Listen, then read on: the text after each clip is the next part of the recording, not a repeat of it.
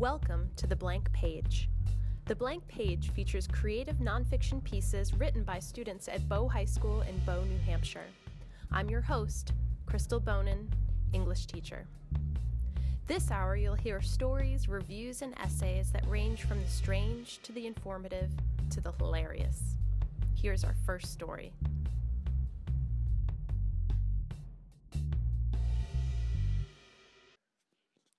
I was a witness to a crazy night ending with a shocking event last summer at Izmir, Turkey. The sun was just starting to set when I met with my cousin on the back road. There were two boys in the car next to her, and she was waiting for me outside. Everyone was chatting, laughing, while deciding what to do. After discussions and getting some drinks and snacks from the market, we got into the car with one more guy, and their other friends were in another car, which was a total old wreck. There was a plastic bag covering the space where the window was supposed to be. When we started driving, the other car started doing some dangerous moves like changing lanes in the most stupid times. After picking up one of our friends from the other part of the city and eating waffles, we went back to where we came from, but it was still early for us, something like 1 a.m. During summer, we didn't have to go back home early, which was the best. So we started driving again for 30 minutes and found a beautiful scene, which was when we stopped at a hill near the sea. Everyone was talking, smoking, drinking, and having fun. The sound of the waves was supporting the beauty of the scene. One of their friends came with another car, and he was older than everyone else. He was a little bit drunk, but it didn't stop him from driving. We started driving back to where we started at first.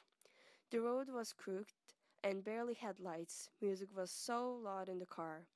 The other two cars started racing with each other while continuing driving like crazy.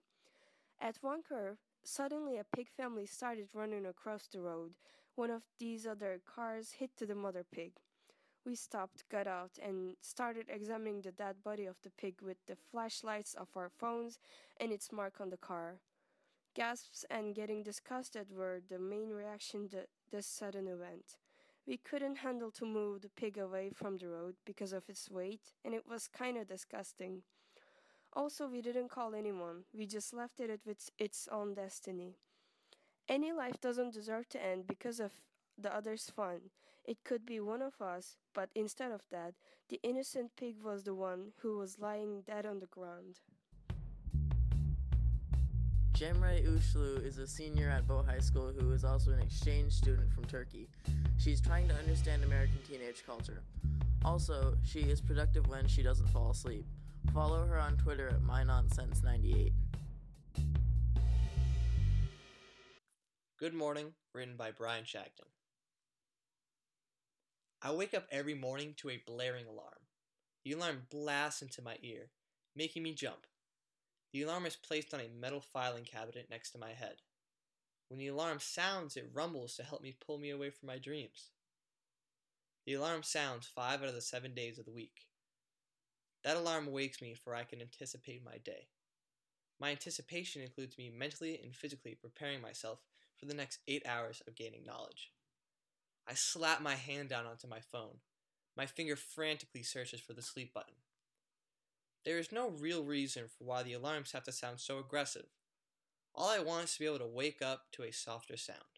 The issue is, how can I wake up to the sound of a goddess singing? I need all the time I have to get ready. The first hour is used as preparation. I slowly lift my head and torso off of my bed. I turn hard to twist my body. My legs lay suspended over the floor. My next move is that feeling you get when you're about to jump off of a bridge or a tall tree into a body of water. I slide off the side of my bed and land hard on the cold wooden floor. Even the sound my feet make when they smack the floor sound like they're telling me not to get up.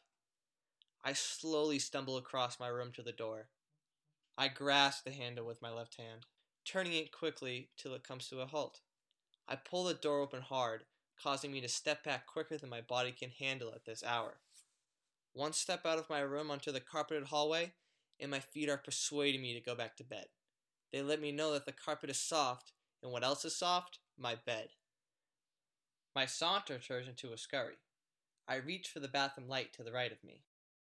As I reach, I notice a figure with a similar posture across from me.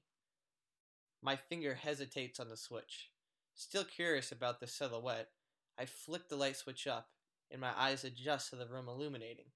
I know who that is. It's me.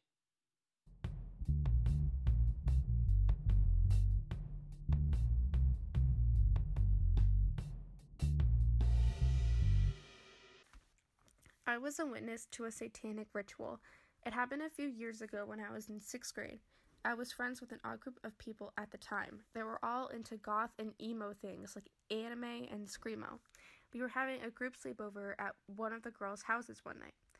There were 6 people at this group sleepover, 5 girls and 1 boy. The boy only stayed during the day and then left at night because the parents didn't want him to sleep over. The time had to be between 8 and 10 at night.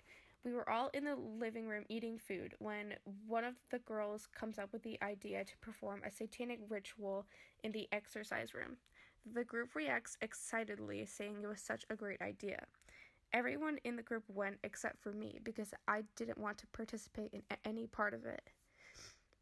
The girl who was hosting gathered candles, a lighter, and food as offerings. I peered into the doorframe of the room just to see if they were actually doing it. On the ground, they had placed out lit candles in the shape of a star, with boxes of food in the center and possibly some other objects. The lights were turned off. They all sat down in a circle around the lit candles and held hands. One of them said that they should all close their eyes, so they did. And then one of them told me to shut the door, in which I did, and went into the living room to avoid what they were doing. About a minute later, I hear screaming, and then everyone rushes out of the room they were in, saying that the food moved. After around 2 minutes, they went back in. They repeated the process multiple times. They stopped after about 3 tries. The rest of the night I can't recall, but other weird things probably happened. Let's just say our friendship declined from there. Autumn Cohen is a sophomore at Bow High School. She enjoys reading, writing, photography, and hot weather. Follow her on Twitter at CreativeWorks04.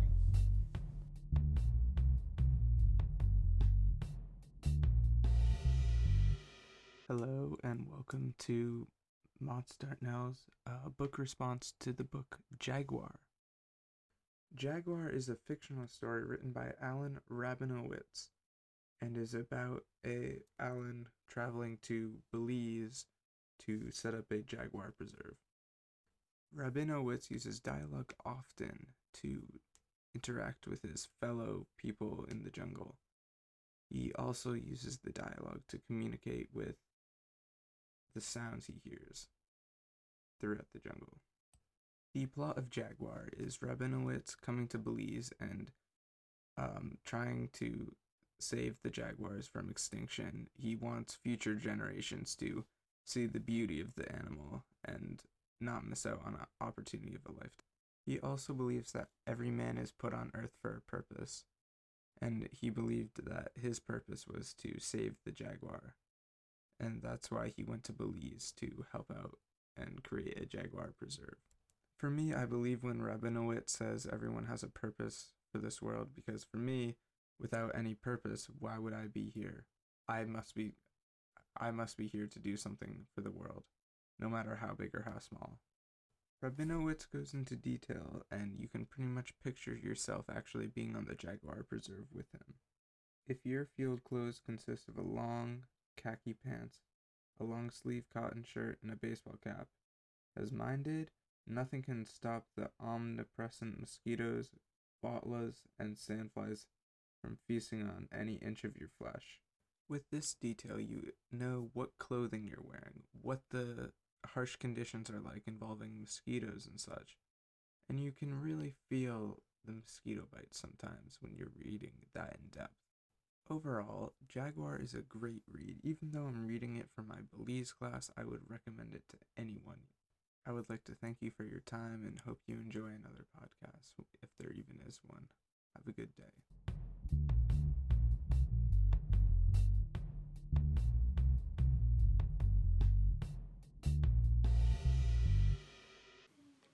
Friday, April 14th, 2017, the Laconia Daily Sun published an article titled, U.S. hit ISIS with the largest non-nuclear bomb ever used.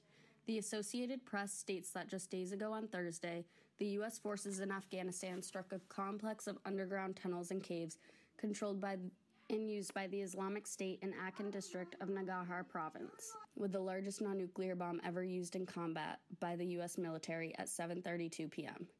Trump states that the strike of this massive ordnance air blast, GBU-43B, or MOAB, was a very, very successful mission. The U.S. felt as though this was a necessary action due to their dedication in assisting the Afghan forces in combating the Taliban. The U.S. military's actions of dropping the MOAB on the Islamic State's underground cities was necessary. A mile-wide crater left in Akin district, previously occupied by hundreds of Islamic terrorists due to ISIS's great idea of beheading our people and destroying the lives of those in nations throughout. ISIS must pay for their wrongdoings.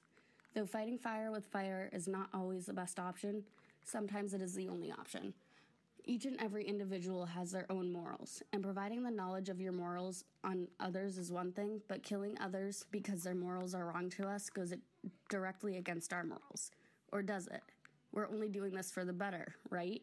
But aren't we contradicting ourselves and simultaneously making things worse in the short term? War is wrong, but war is necessary. There's no getting around it unless everyone is on the same page, and clearly that is not an alternative. On Friday, April 14th, GBU-43, which was deemed ready to use for over 14 years, was detonated at 7:32 p.m. in the Akin district. At least 94 ISIS fighters were killed, including 4 commanders, after the 21,000-pound bomb targeted the network of fortified underground tunnels that ISIS had been using to stage attacks. The 30-foot-long GPS-guided bomb, capable of destroying an area equivalent to 9 city blocks, left a mile-wide crater and smashed windows of homes over 3 miles away.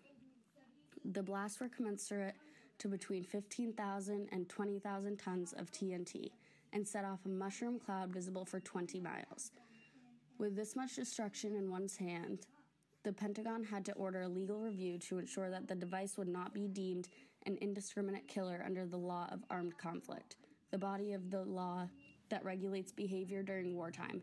In the 16-year war in Afghanistan, a distraction for those from the U.S. mission of fighting the Taliban. Afghan official Zakilwal stated that the use of the largest non-nuclear bomb is reprehensible and counterproductive, though Chief Executive of Afghanistan confirmed that the attack had been carried out in coordination with the government and that great care had been taken to avoid civilian harm. Trump said that we have the greatest military in the world. We have given them total authorization, and that's what they're doing, and frankly, that's why they've been so successful. Mr. Karzai tweets otherwise. This is not the war on terror, but the inhumane and most brutal misuse of our country as a testing ground for new and dangerous weapons. This was truly inappropriate. The U.S. was just using Afghanistan as grounds to send a message to North Korea and Russia, trying to threaten them. Mohammed Omer Safi, former provincial governor of Kunduz and head of UN Security Office, Afghanistan, told Fox News. The bomb had been a controversial topic since it was detonated. Ethics are at risk here, and countries are torn. After researching the event more thoroughly, my thoughts have remained the same. The actions we took were necessary, and although I understand where the anti-MOAB Afghans are coming from, my opinion remains unaltered. As an American, I'm biased to say that we are doing this for the good of the world, but I do understand their perspective. Maybe we were using MOAB to test our new non-nuclear warfare, but we're doing it in a manner in which will better everyone, except for the Islamic State, of course. Mohammed Omer Safi said the U.S. was just using Afghanistan as grounds to send a message to North Korea and Russia, trying to threaten them, which, whether true or false, did send a message to those around the world, including the Taliban. Aside from all of this, the U.S. and Afghanistan are on the same page, stating that this was a necessary action to be taken against ISIS. The massive bomb killed 94 of the Islamic militants, including 4 commanders, weakening their power. The mushroom cloud visible from 20 miles away may have left civilians with mental scars, but much less so than the presence of Islamic extremists.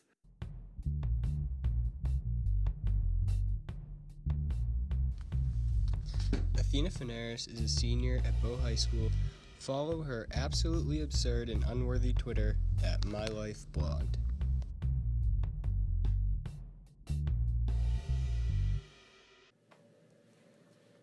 BHS Olympics Dance-Off by Pavel. It was at Bow High School. In the lobby, during break, there was loud music and cheering. The BHS Olympics Dance-Off had started. I danced with Mrs. Powell, Carly, Sohani, and Katie. All the grades were there, competing for points. I made up my own dance moves. Everyone got in a circle. I was dancing in a circle with Sohani. I was jumping and hopping with everyone. People were smiling, having fun. The senior class won the dance-off. I helped win. When I am dancing, I feel brave. I was happy to be a part of the dance-off. My name is Pavel. I like to do Zumba and basketball. I live with my dad and mom and sister. I have 2 pets, a dog named Sugar and a cat named Oscar. I am graduating school this year. I want to try new things next year. Twilight sunk its teeth into a generation of teenagers, many of whom became possessed by its mediocre plot and so-called dreamy protagonists. Fortunately, I managed to avoid the craze by consuming quality media. After I read the books and watched the movie, it became abundantly clear to me that this was one of the best book-to-movie adaptations made in semi-recent years. Kristen Stewart, Robert Pattinson, and Billy Burke specifically became their characters so perfectly that I was actually enjoying myself for a while. Everybody else was up to par, but didn't fall into their characters quite like those 3 did. I have a great amount of respect for the actors in this movie, because they did the best they could with the script that they were given. The plot of Twilight doesn't exactly lend itself to an Oscar nomination for even the best of actors. The one thing I would like to congratulate this movie on is its use of color distortion, contrast, and cinematography in the opening shots and most of the movie. In a majority of the movie, the darker colors are sharper, and everyone is made paler, which contrasts nicely with the scenes in Phoenix, where everything looks normal. The meaning is clear. Forks is fundamentally different than the rest of the world. Cinematography isn't exactly anything special, but it is fitting with the type of movie they were making. The action sequences are handheld, the dramatic sequences are with long panning or circular shots, and the camera frames the pretty Washington scenery very well. While certain aspects of this film were well done, they are easily negated by the rest of the movie. The script was perfectly adapted from the books, which means it's terrible. Every line in this movie is overflowing with excessive self-pity and angst. Although this style of narration and dialogue is a hallmark of teenage novels written in the early 2000s, this grows extremely tiresome after an unforgiving 2 hours of movie. This movie is 2 hours long, and the characters do little to break up the monotony. Taylor Lautner's performance as Jacob Black is extremely boring, which honestly should have been expected.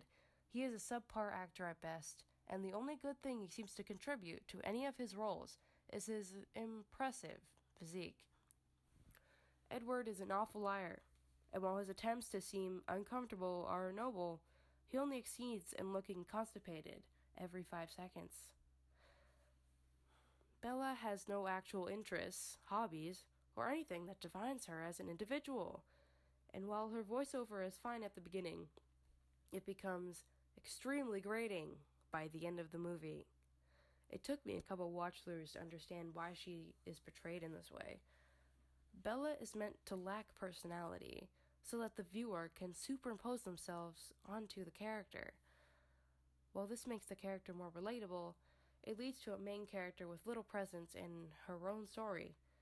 I would recommend this movie to viewers looking for a mindless watch. While Twilight is definitely a bad movie, it does provide background noise and some pretty Washington scenery. Watch at your own risk. Katie Vozzella is a senior at Bow High School and a frequent fixture at the Baker Free Library. You can find her searching for her laptop charger any day of the week. Follow her on Twitter at publiclibrary17.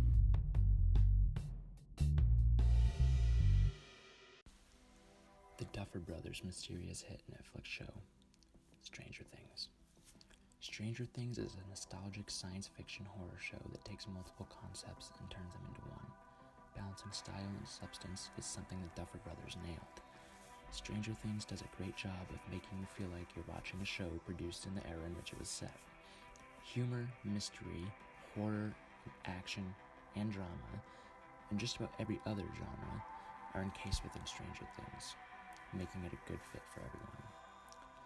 In an interview conducted by CBS News, the Duffer Brothers explained their inspiration behind the hit Netflix show, Stranger Things. They set out with two goals in mind: to create something entirely fresh and unthought of, and to make viewers feel as if they were in the 80s. Many can attest that the Duffer Brothers accomplished both goals. Stranger Things has a certain appeal other television shows don't. It can hook you immediately and everything will seem fitting, the setting, the acting, the direction, just as it should be, bringing out the perfect blend of 1980s nostalgia. Stranger Things ultimately becomes a dark and twisted ride into an even darker and more disturbing world where the stakes feel higher than anything before it, leaving the viewer yearning for more. Stranger Things is one of those special shows that will hook you immediately. Its exciting dark tale is expertly portrayed through its 8-episode season. The ending is wrapped with a few loose story threads left hanging. Memorable, exciting, dark, and haunting, the Duffer Brothers hit a grand slam. The author of this piece is James Fersch. He is a senior at Bow High School, as well as a humble young man. He serenades baby goats to sleep with his melodic voice. You can follow his journey on Twitter at Wolfgang's Diary.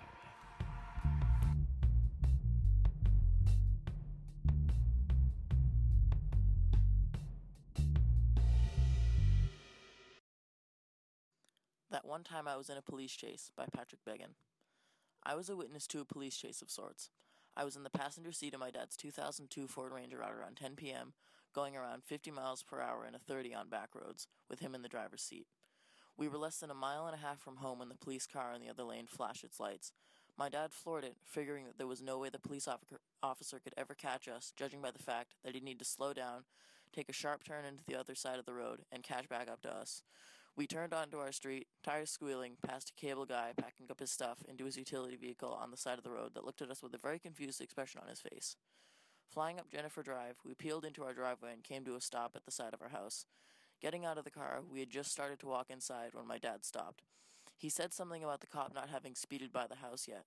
He bolted back to the truck, turned the ignition, and rushed down behind the house just as the police car's searchlight came into view, creeping down the road, trying to get any hint of where the truck he'd seen speeding down the road went.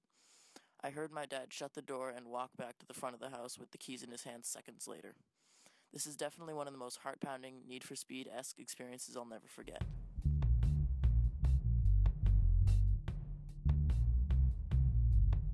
There once was a little boy named Patrick Beggan that took introductory to writing because he had to take a writing class. One assignment was to make a blog.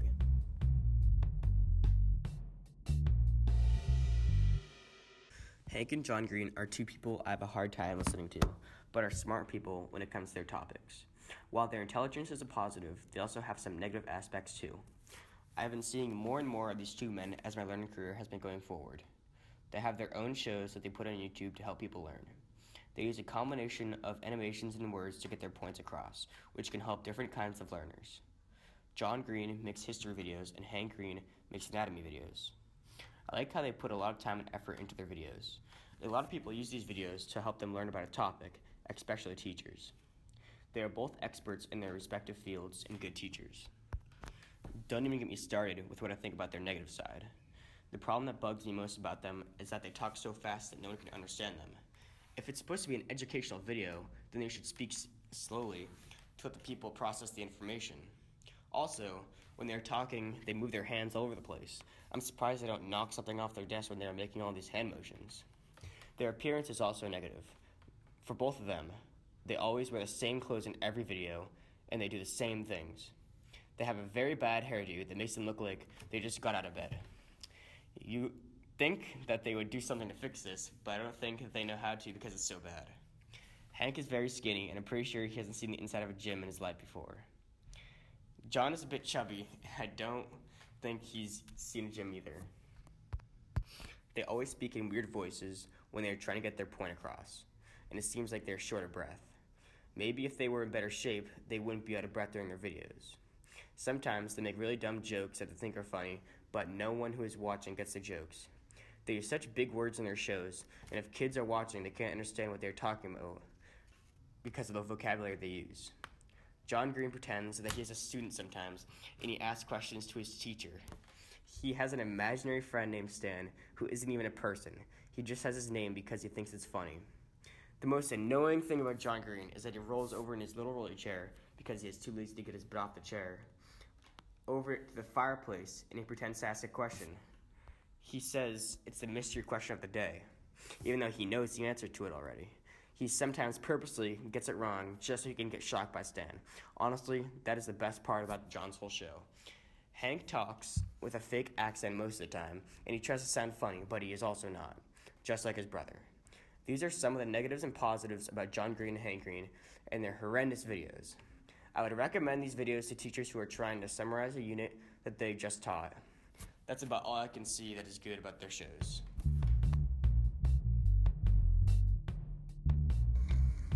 Ben Kimball is a junior in Bow High School who likes to tell jokes and talk about sports with people. Follow him on Twitter at Ben_B_Kimball.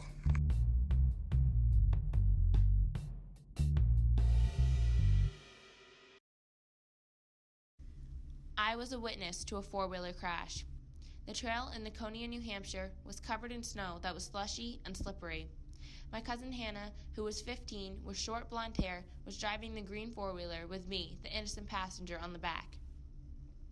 The four-wheeler was in perfect condition before this tragic event. So was the tree. The trail had hills and trees all around, like it was an obstacle course.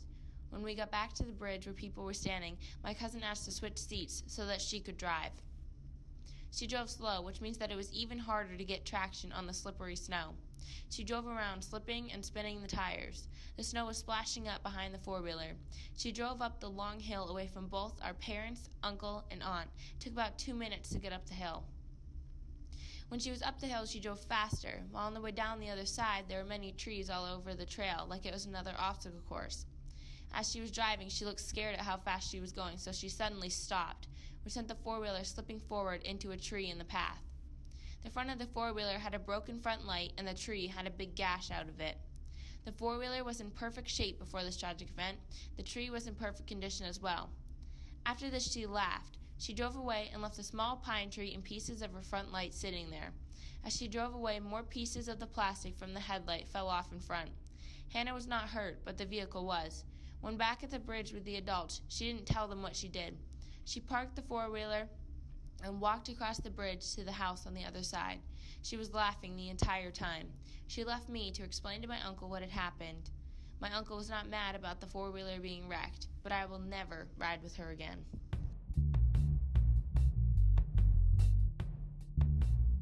Skye Nieves is a freshman at Bow High School. She enjoys reading, playing sports, swimming, and writing. Read her chapbook called Short Reads.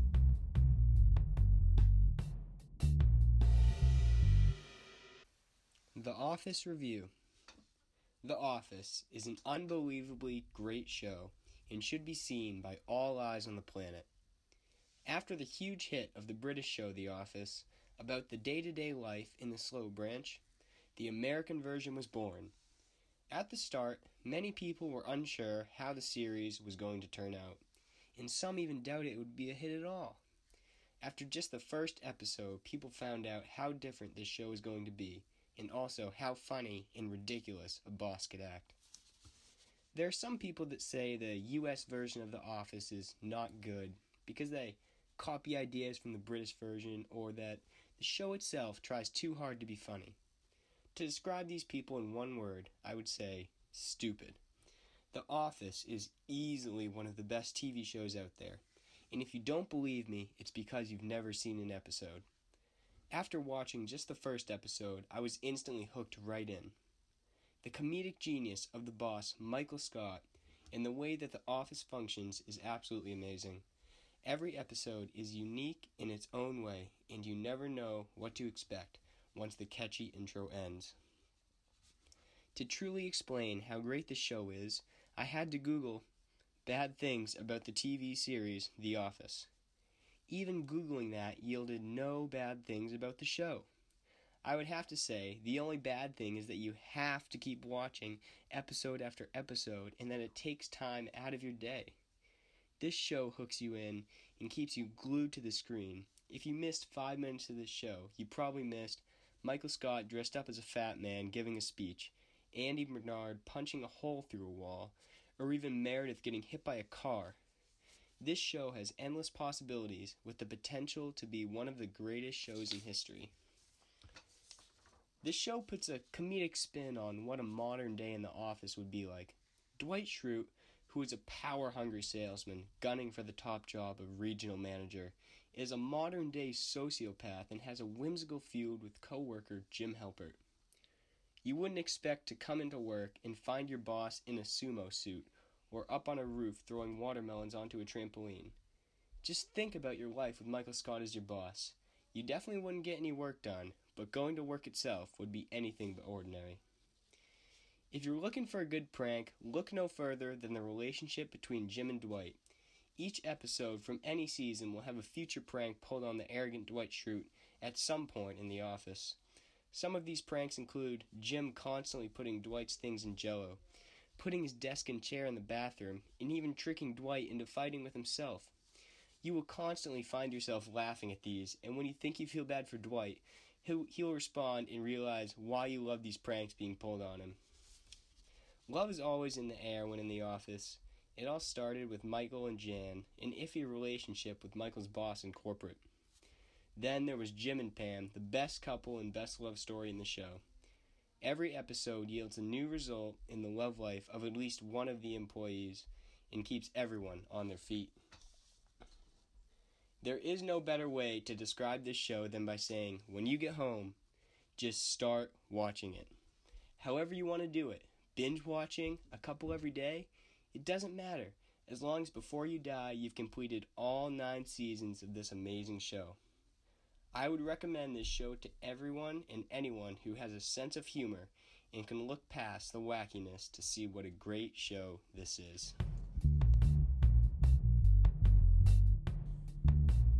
Brendan Winch is a senior at Bow High School who enjoys playing sports, eating food, and long walks on the beach with Jim Kaufman. Follow him on Twitter at FarmersMarket21.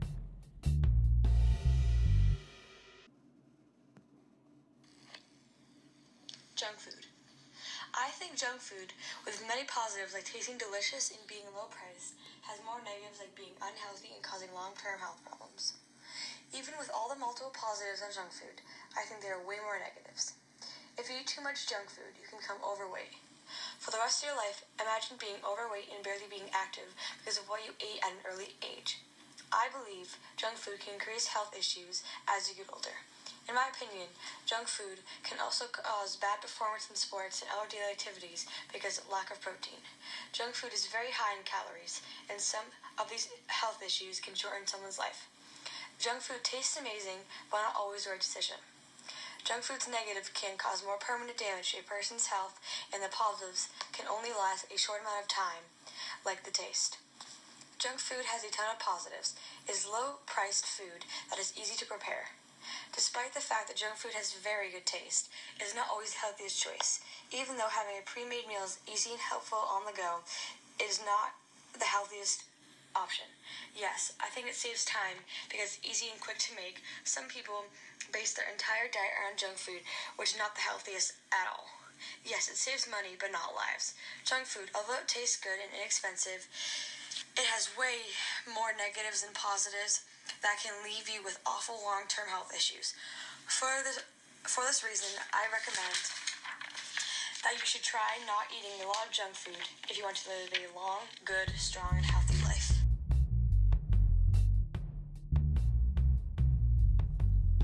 Lindsay Burnham is a freshman at Bow High School. She enjoys playing soccer, basketball, and swimming. Follow her on Twitter at notmyroderick123.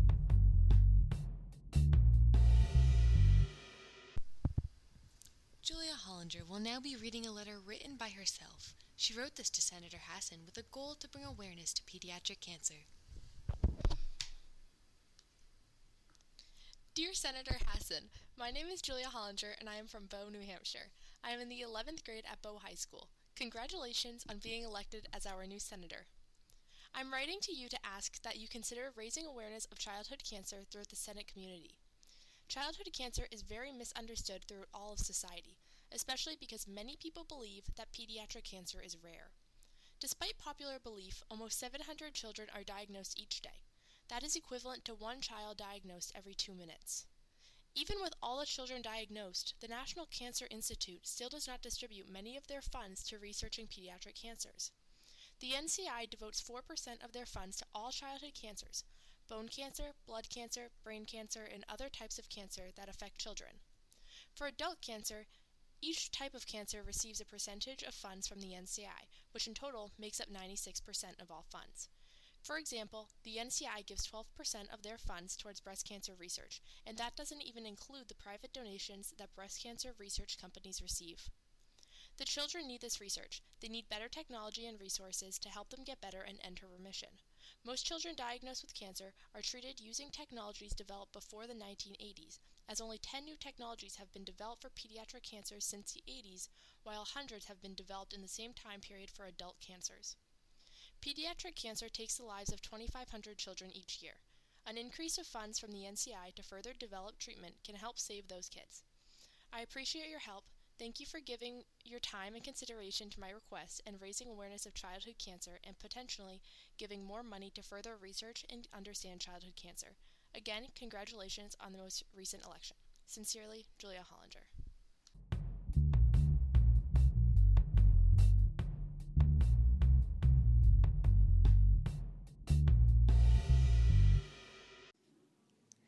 The ABC network attempts to incorporate television shows that have a meaningful as well as relatable reaction from their audiences.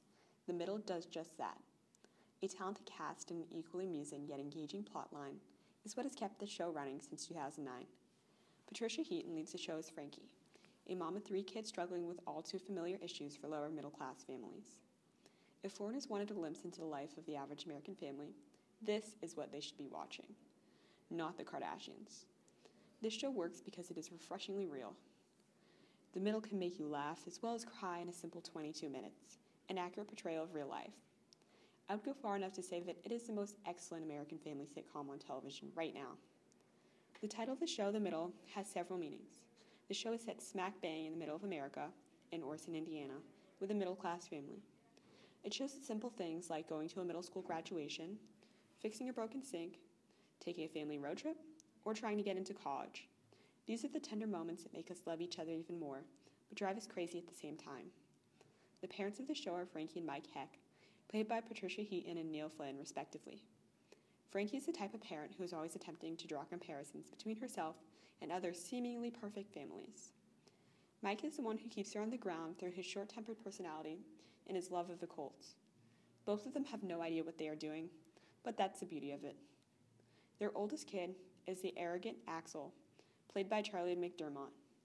His favorite hobbies include sitting on the couch in his underpants and drinking milk straight out of the jug. The middle child, Sue, is played by Eden Scher. She's naive and innocent, yet energetic and determined. She'll give everything a try, but always comes out unsuccessful. Brick, the youngest child, played by Atticus Schaefer, is a bookish nerd with a quirky personality. One of his favorite hobbies include repeating things in whispers. Most of the time, his family will forget about him, but it always turns out right in the end. One thing that all the kids have in common is the excellent portrayal of their characters. It is not often that you find actors and actresses that don't seem to just play the role. They become that role, and you can't imagine anyone else taking their place. Another thing I like about The Middle are the amazing plot lines. The characters seem to provide a good message without trying to sound too clever. Longtime fans will notice how the characters have evolved over time. Although there's not always a happy ending, the family all loves and cares for each other in a way that is difficult to show on television these days. A mainstay character in the show is Frankie, the mom. She narrates both the beginning and the ending of each episode, giving it that magic touch. While she tries to maintain a positive attitude, she always believes that her family should be doing something differently. While working several full-time jobs throughout the show, such as dentist, secretary, and car saleswoman, she has to juggle everyday family functions and occurrences. An episode that stuck with me was when her youngest kid, Brick, was sick and she had to go to work, so she told him that he could hang out in one of the cars at the dealership that she worked at. That worked out fine, until a customer decided to take a test drive. My dad is a car salesman, so I was able to connect with that struggle. Although the middle class is apparently shrinking, many families can relate with the experiences illustrated on The Middle. While immersed in another episode, viewers will find themselves saying, "Wow, that doesn't just happen in my family." The apparent goal of The Middle is to see through these barriers we have between us and realize that we all aren't that different. If I had anything negative to say about The Middle, I don't think that I could.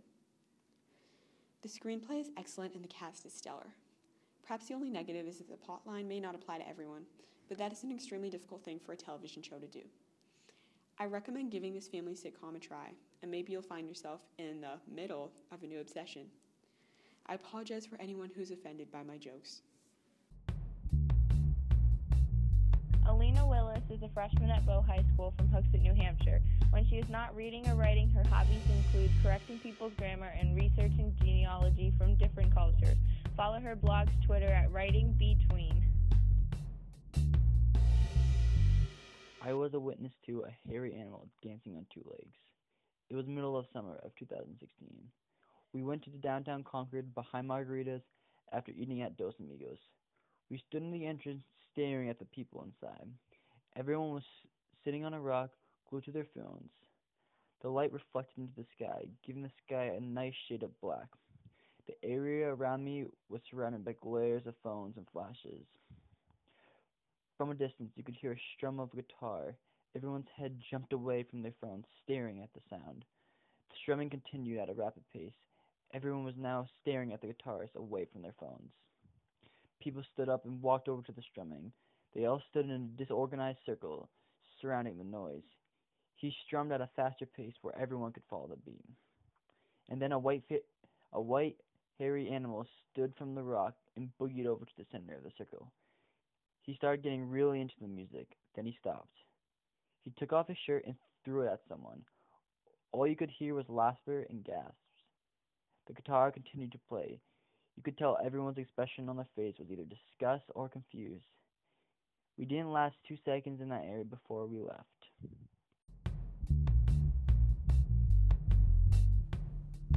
Alex Gott is a senior at Bow High School. He enjoys reading Diary of a Wimpy Kid on a sunny day, but nothing else. Follow him at The Final Push on Twitter.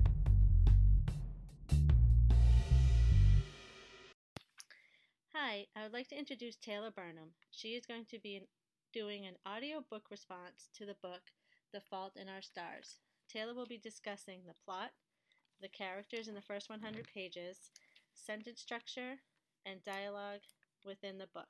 Take it away, Taylor. Plot. The book The Fault in Our Stars is about a 16-year-old girl, Hazel Grace Lancaster, with cancer. Her mom makes her attend a cancer support group. During one of the meetings, she meets a boy named Augustus Waters. They become friends and share their experiences with cancer. They both decide to read each other's novels. Augustus reads An Imperial Affliction and Hazel reads The Price Down Under. They discuss their novels. They go on a Dutch-themed picnic, and Augustus tells Hazel his plan to meet the author of An Imperial Affliction, Peter Van Houten, in Amsterdam. Hazel wants him to answer some questions about the end of the book. Augustus is hoping that a charitable foundation grants this wish to him. Hazel becomes sick, and her parents don't think that she should travel to Amsterdam until one doctor convinces her parents to travel because she needs to live her life. They travel to Amsterdam to meet the author and have their questions answered about the end of the book. Peter Van Houten, drunk and rude to them, refuses to answer their questions. Augustus tells Hazel that he had a body scan. He tells Hazel that the cancer has returned and spread everywhere. Hazel realizes that she loves him and would not trade their love in. Augustus dies 8 days later. Hazel is surprised that Peter Van Hollen came to the funeral.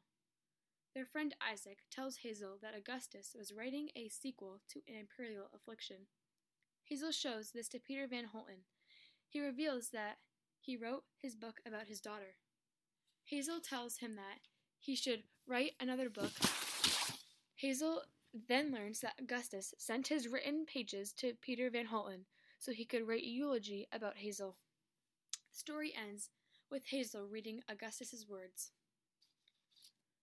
Next, I'll be talking about the characters. First character is Hazel Grace Lancaster. She's a lonely 16-year-old girl diagnosed with thyroid cancer and lung problems. She spends her time watching TV or reading. She does not want to get close to anyone because when she dies, no one will get hurt. She states on page 99, "I am a grenade, and at some point I'm going to blow up, and I would like to minimize the casualties, okay?" This quote teaches us that Hazel wants to isolate herself and not burden anyone with her cancer. The next character is Augustus Waters. He is a romantic 17-year-old boy. He is diagnosed with cancer, which caused him to have his leg removed. He likes to go after what he gets. An example of this is when he first meets Hazel and says on page 16, "Because you are beautiful, I enjoy looking at beautiful people, and I decided a while ago not to deny myself the simpler pleasures of existence."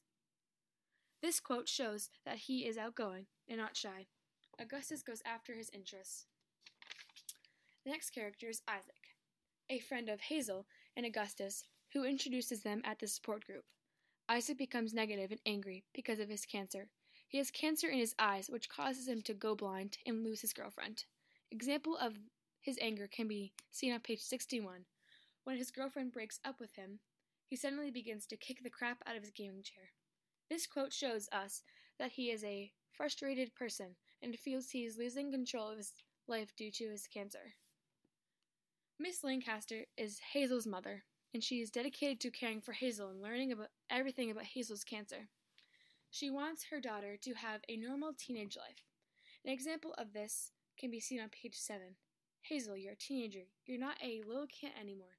You need to make friends, get out of the house, and live your life." This quote shows us that Miss Lancaster wants Hazel to live her life to the fullest despite having cancer. Next, I'll be talking about sentence structure. A good sentence includes a subject and a verb. Example, "The dog chases the cat." The subject is dog, the verb is chases. To make an even better sentence, a writer should use who, what, where, when, and why.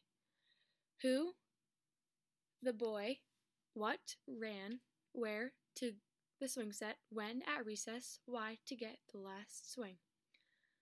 The boy ran to the swing set at recess to get the last swing. A good sentence can be found on page 13.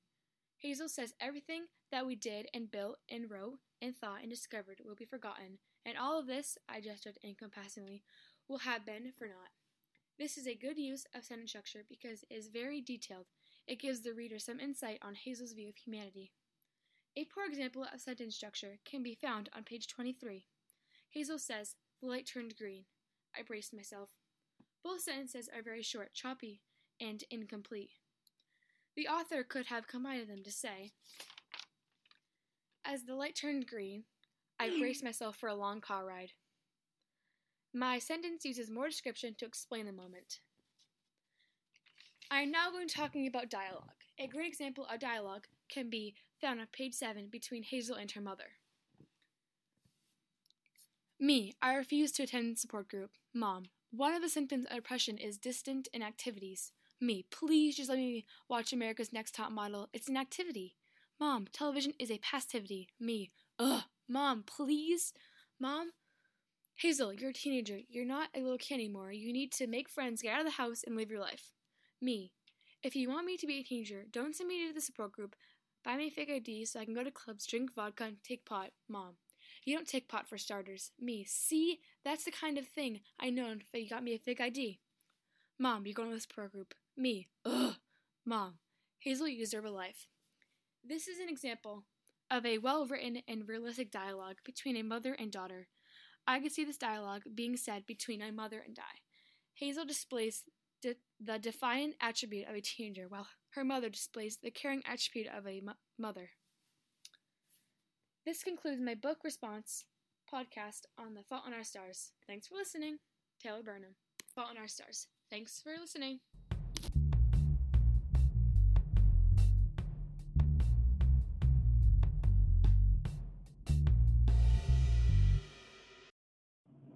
One item I own that doesn't have great value in money, but has a lot of value to me, would be my pickup truck. It's a 2000 Dodge Dakota Sport with 50,000 miles on it, which is pretty low for its age in year. It is also in very good condition. There's like no rust or anything at all. Kelly Blue Book even says that it's only worth like $2,500, and I think I'd get $3,500 for it because it's so nice and neat and clean, you know? It has a lot of value to me because it's a small truck with a lot of power, but I also like to go fishing with it also. I can use it to pull or even put my boat in the bed and go fishing anywhere I want with it. I also use it for work, like putting wood, gravel, or mulch in it, because I landscape over the summer. And now that I have my own business, I will need something bigger, but my truck will always be remembered in my lonely little heart. So, if there was something in this world that meant a lot to me but not worth a lot of money, it would be my truck. And it has a lot of value to me.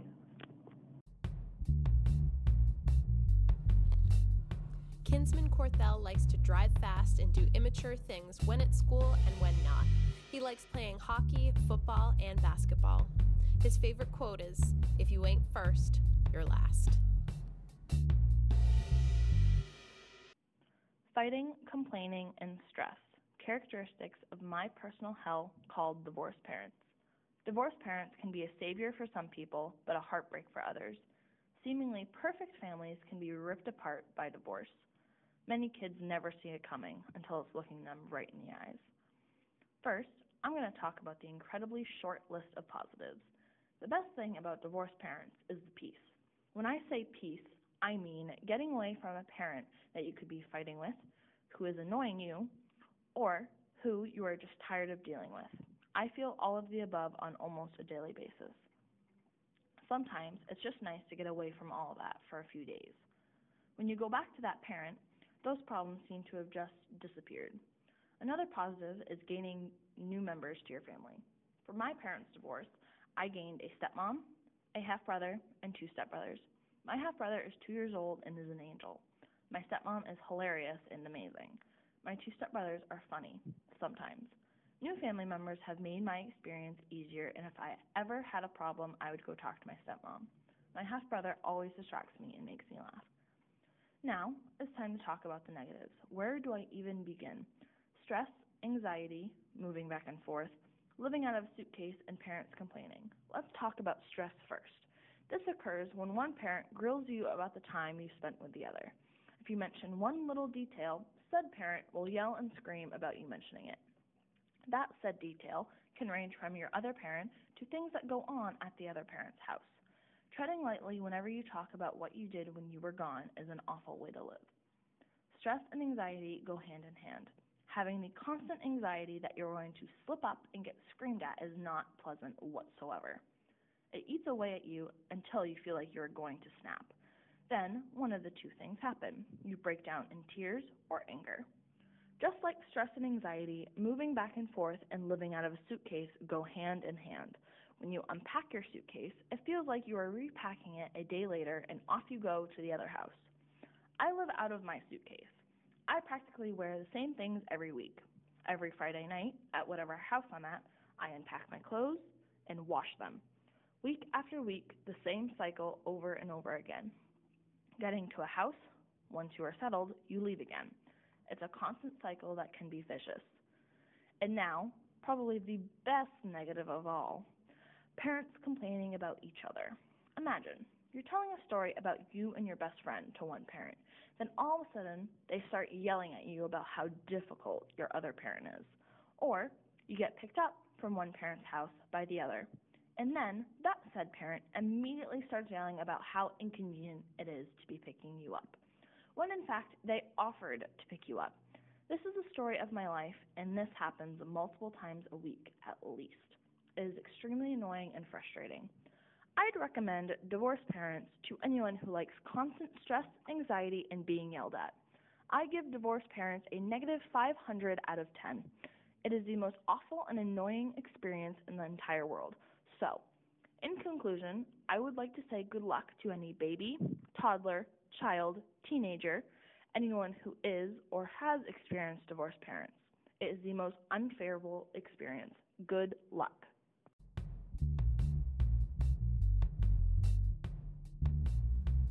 Lauryn Colby is a sophomore at Bow High School. She enjoys playing softball and writing. Follow her on Twitter at mediocre_reads.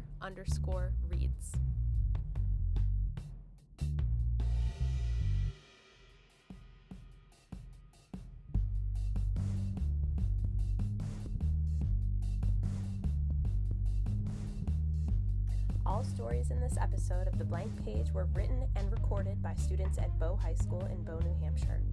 Theme music by Matthew Bonin. See you next time on The Blank Page.